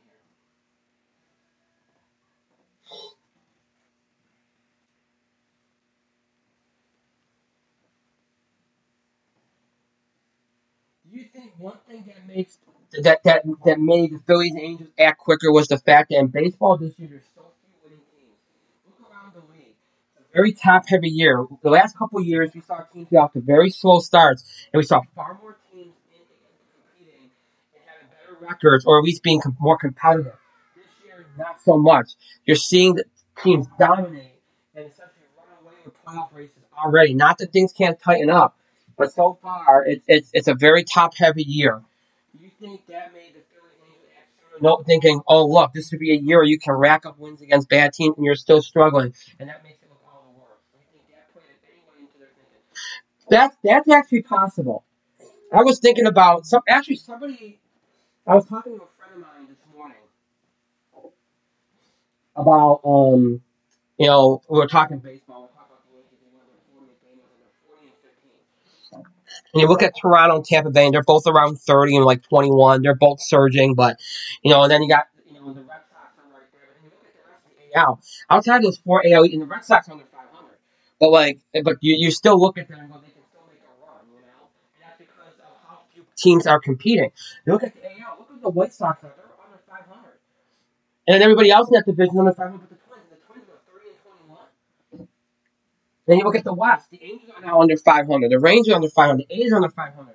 It's the Astros. So if you look at the AL, you got the Astros, you got the Twins, you got the Yankees, you got the Tampa Bay Rays, you got the Blue Jays, maybe the Red Sox, they're under 500, maybe the White Sox, they're under 500, but both those teams are under 500. There's only 5 teams over 500 that are playing well in the AL. 5. And you look in the NL. You look at the NL West, you got the Giants, the Padres, and the Dodgers. Right? The AL Central, you got the Cardinals, and you got the Brewers. And then you go to the East, and you got the Mets. Everybody else is under 500. That's 6 teams. 11 teams. 11 teams total are like over 500 right now, or are in a good position right now. That's, again, yeah. Maybe, if you're the Phillies, you look at the Angels, you look at this and go, we should be able to feast on some of these really bad teams. And we should be doing better.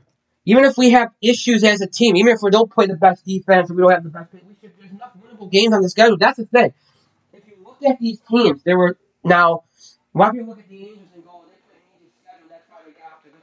Maybe they did. Maybe that was part of it. But then they're like, all right, okay, you played the Yankees, you played the Red Sox, but you lost the game 1-0 at them, and the Red Sox haven't been world beaters this year. You can't find a way to score a run. Now, we've been talking about the pitching, but still, when the offense isn't able to score one run to compete with the Red Sox, that's when maybe some of the other stuff has gone wrong, too. Okay, maybe it started off as a pitching problem and spread to other things. So, yeah, I do think that plays a role in it. You look at, maybe if it was last year or the year before, you look at this and go, all right, maybe there's a lot more better teams, or maybe this is a little more difficult. This year, you look at, there's a lot of teams that are bad. And you could say, well, maybe they're underachieving. No, they're bad. They're playing bad. The Mariners haven't played well. You look at them. You look at the Braves haven't really played well so far. The Marlins are supposed to be better than they are. They haven't played well. I mean, there's some teams that have not played well. And you were expecting better things from them. And sometimes that just means, okay, we just thought differently. We just got wrong. Not every one of these teams is underachieving. Maybe you could say the Braves are, but some of these other teams I don't think you can say. Maybe they're just bad. They're just bad. And if you're the Phillies, you look at this and go, geez, in the NL, there's only a few teams here that are really competing. How come we can't rack up wins? For the Yankees, there are only a few teams in the AL that are being good and competing. How can we not rack up wins? And yeah, that does make it worse in comparison. It does. Especially when you look at it and go, some of these teams that are over 500 now, we're not playing well the whole way through. Toronto played terrible for a good part of the season. They weren't winning games at all. Twins didn't always got off to a little bit of a rough start. The Astros did too. Some of these teams weren't playing well at all, and you still couldn't benefit from that. I mean, the Angels did for a while, but they couldn't hold on to it. So, yeah, I do think that might have played a role in it a little bit. All right, we're going to take one last break. When we come back, we wrap things up. You're listening to the Sports on this Wednesday. I'll be right back.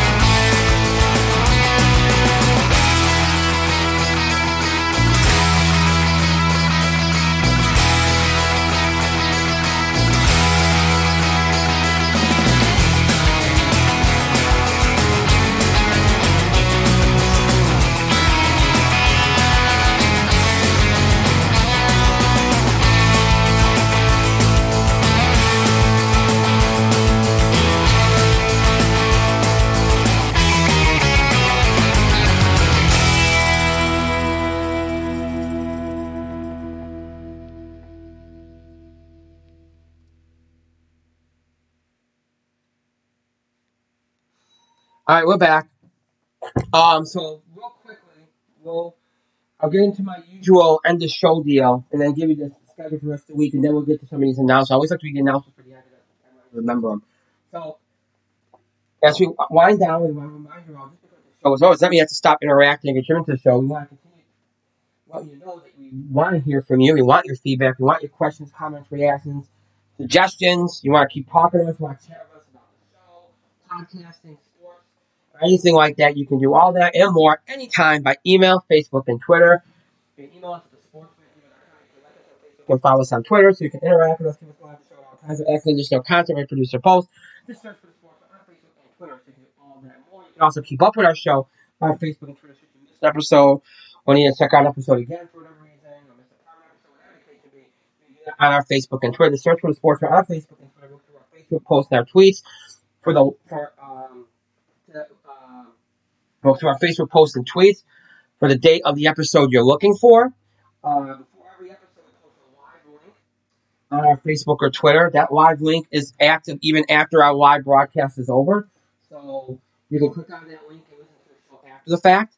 So keep that in mind. So you can look through our Facebook posts, look through our tweets, look for whatever date of the show, whatever the date is of the show you're looking for. And on that date, you'll see a link there. Just click on that link in that link in that Facebook post or tweet. It'll take you to that day's show, and you can listen to that show. Of course, if that doesn't work for you, you can always go to our main host site on Spreaker.com. Search for the sports, and that takes you to our main show page. Or if you go to the bottom of our show page, you'll find our episode archive, where all of our episodes from all of our network shows, Sportsman, Side of Ring, etc., are all there in order from the most recent episode to the oldest. Scroll through the episodes, click on the episode you want, and it will play for you. Also, anytime we have a live broadcast, there will be a live link at the top of the page for you to click on and access that live broadcast, whatever show is airing. So, whether it's Spreaker.com, where our main show page is hosted, or our Facebook or Twitter, those are the ways in which you can keep up with the show, catch up on episodes, you missed a part episode, or if you want to check an episode again, you can do all that. Listen to missed episodes, you do all that on Spreaker and on our Facebook and Twitter. So please do keep that in mind. Soon we'll hopefully have an app, which will be the easiest way to listen live after the fact. But for right now, utilize those resources if you will. Sorry, I'm kind of stumbling all over myself because I'm trying to find my notes on these announcements I want to make. I missed. Oh, there they are. Okay, I was getting a little worried. I'm like, I know I wrote these out. Now I can't find them. I hate when that happens. Like you don't realize what page they're on.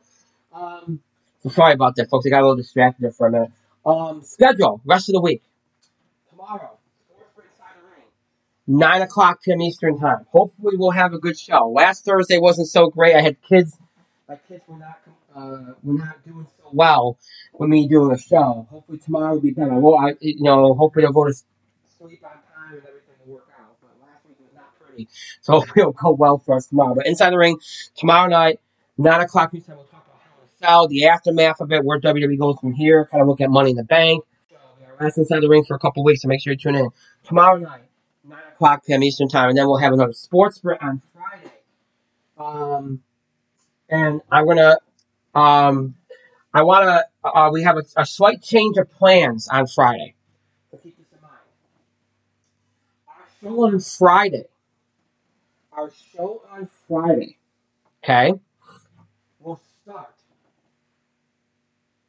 at 1 p.m. Eastern time. Not 2, 1 p.m. Eastern time. Okay? So we're going to start at 1 p.m. Eastern time. We'll start an hour earlier. Obviously, we always start beyond 2 o'clock, but you know what I mean. Why? Because I have another job that I work, and the other job is starting a little earlier on Thursday, on Friday. So because of that, I have to move everything up. I'll also say this. Friday's show is not going to be very long. Okay? I'm thinking it's probably going to be about, 90 minutes is about what we usually, 90 minutes to 2 hours what we usually run.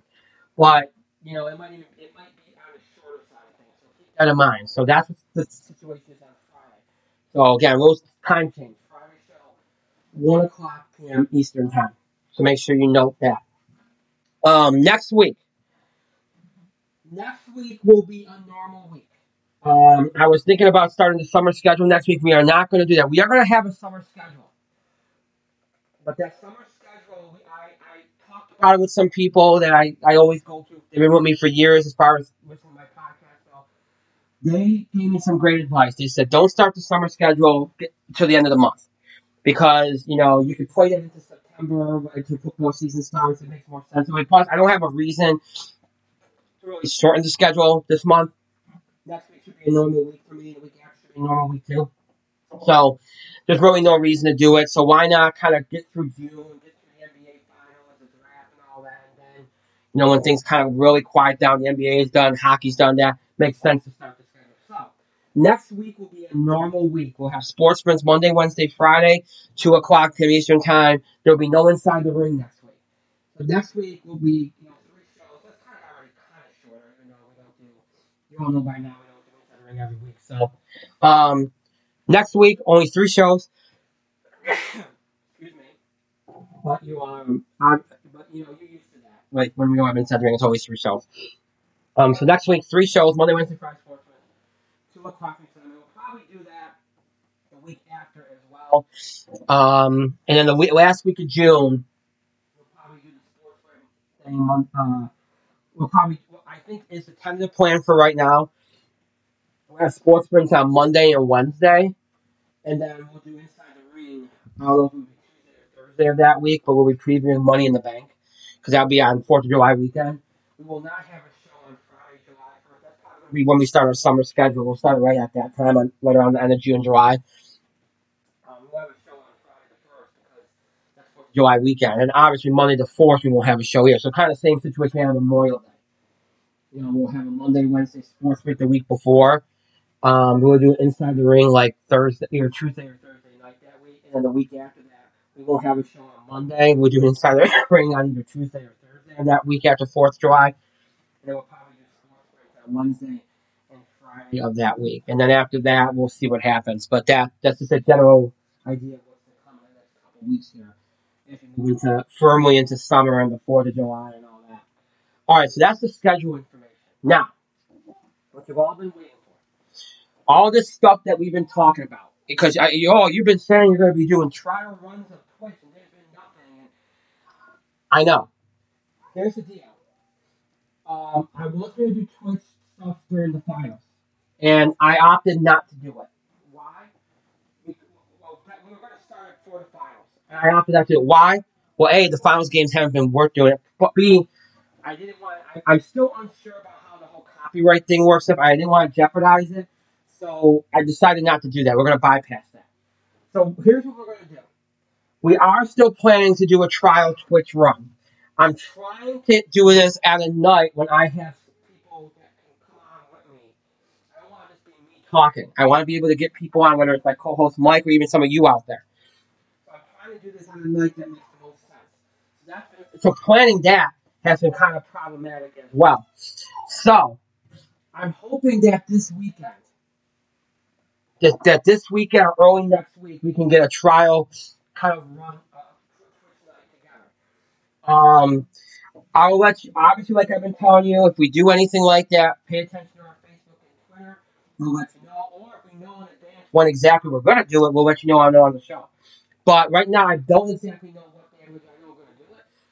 Here's the thing. Because we're probably not going to do this in conjunction with the finals officially, start a premiere, I'm not in any rush to do these trial Twitch runs. I'm just not. Because honestly, they're going to come more handy. We have more sports to talk about, more things going on, like come fall when there's a lot more sports stuff going on than they are now.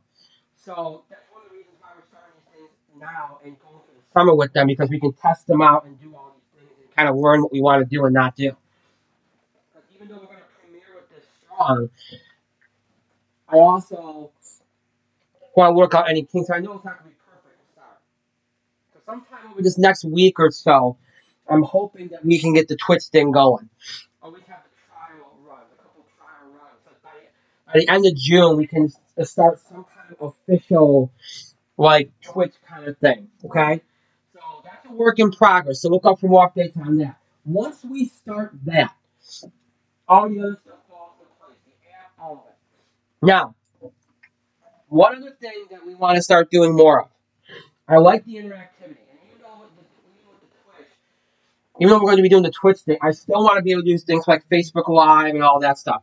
And I want to get a YouTube presence going too. So one of the things you're going to start to see And I'm going to try to do it this weekend. And in a lot of ways, these things might be kind of like previews of what we're going to try to do with Twitch. I don't know. You're going to start to see these exclusive, I'm not instant reactions, but maybe a little bit more in depth than that. I want to start to do these videos, topic-driven videos. Okay? We might even do it on Twitter in the spaces. I want to explore that too. So basically, what we want to do is these would be focused on a particular topic. Probably sports, wrestling, but another thing we want to do too is we want to start to go back into entertainment. We used to have an entertainment 411 show, which we pretty much ended. I want to start to bridge back into that because there was a part of our audience that still liked that show, and if anybody still liked that show and kind of stopped listening, maybe because they're like, oh, that was the only show of yours I liked. I want to try to reach out and bring them back.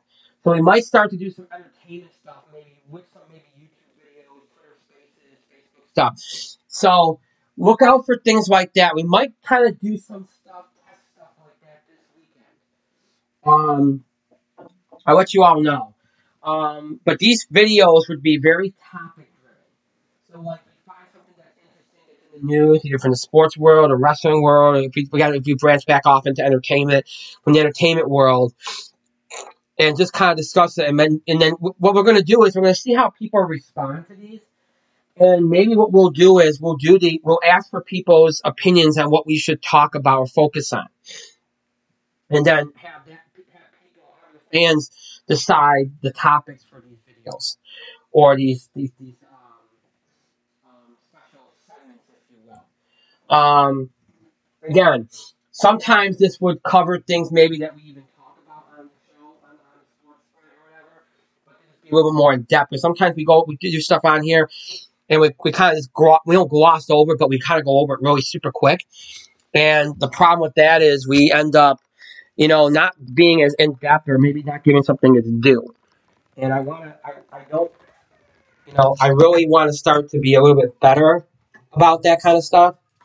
And I also think that this can reach more people. The idea is you want to start to have more and more presence on a lot more platforms. That's how you get more audience. That's how you get more interest. So we're trying to reach as many people as possible and get people, interested in what we're doing and what we provide and all that. So, but also we're a small effort here. We don't have really a budget or anything like that. So it's kind of hard to work within that confines. But anyway, that's something to look for. We're going to be, maybe this weekend you'll start to see some of those pop up. Depends on, if I can get anybody to do it with me because that's the thing. I don't want it to be me because you hear enough from me. So I want to be able to interact with somebody or and kind of go back and forth and have a very interesting discussion. Because that's what we want to do. We want it to be interesting. We don't want it to be boring. So you can look out for stuff like that. But that's kind of some of the newer stuff that we're kind of thinking about doing. So look out for that stuff. And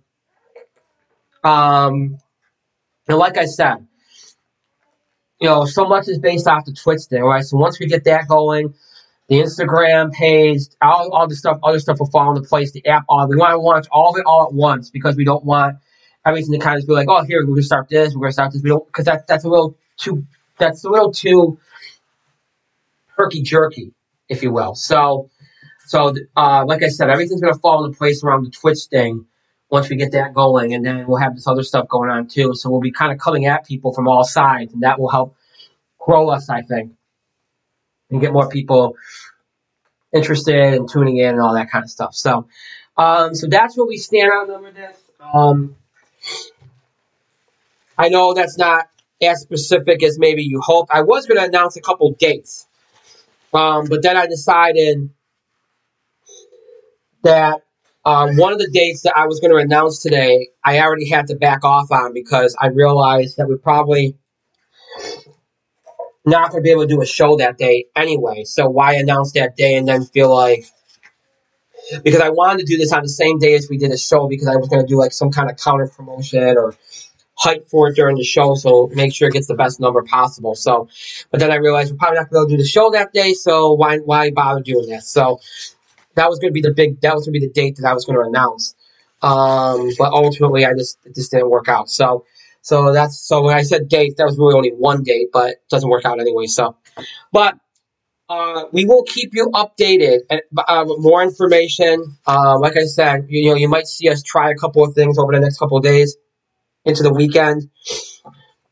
And then as we go through here, it'll be a lot of trial by error, but then we'll kind of start launching things very slow. Not really slowly, but we'll start launching things, and everything will just start to come together, I think, pretty naturally. It's not going to be what people think.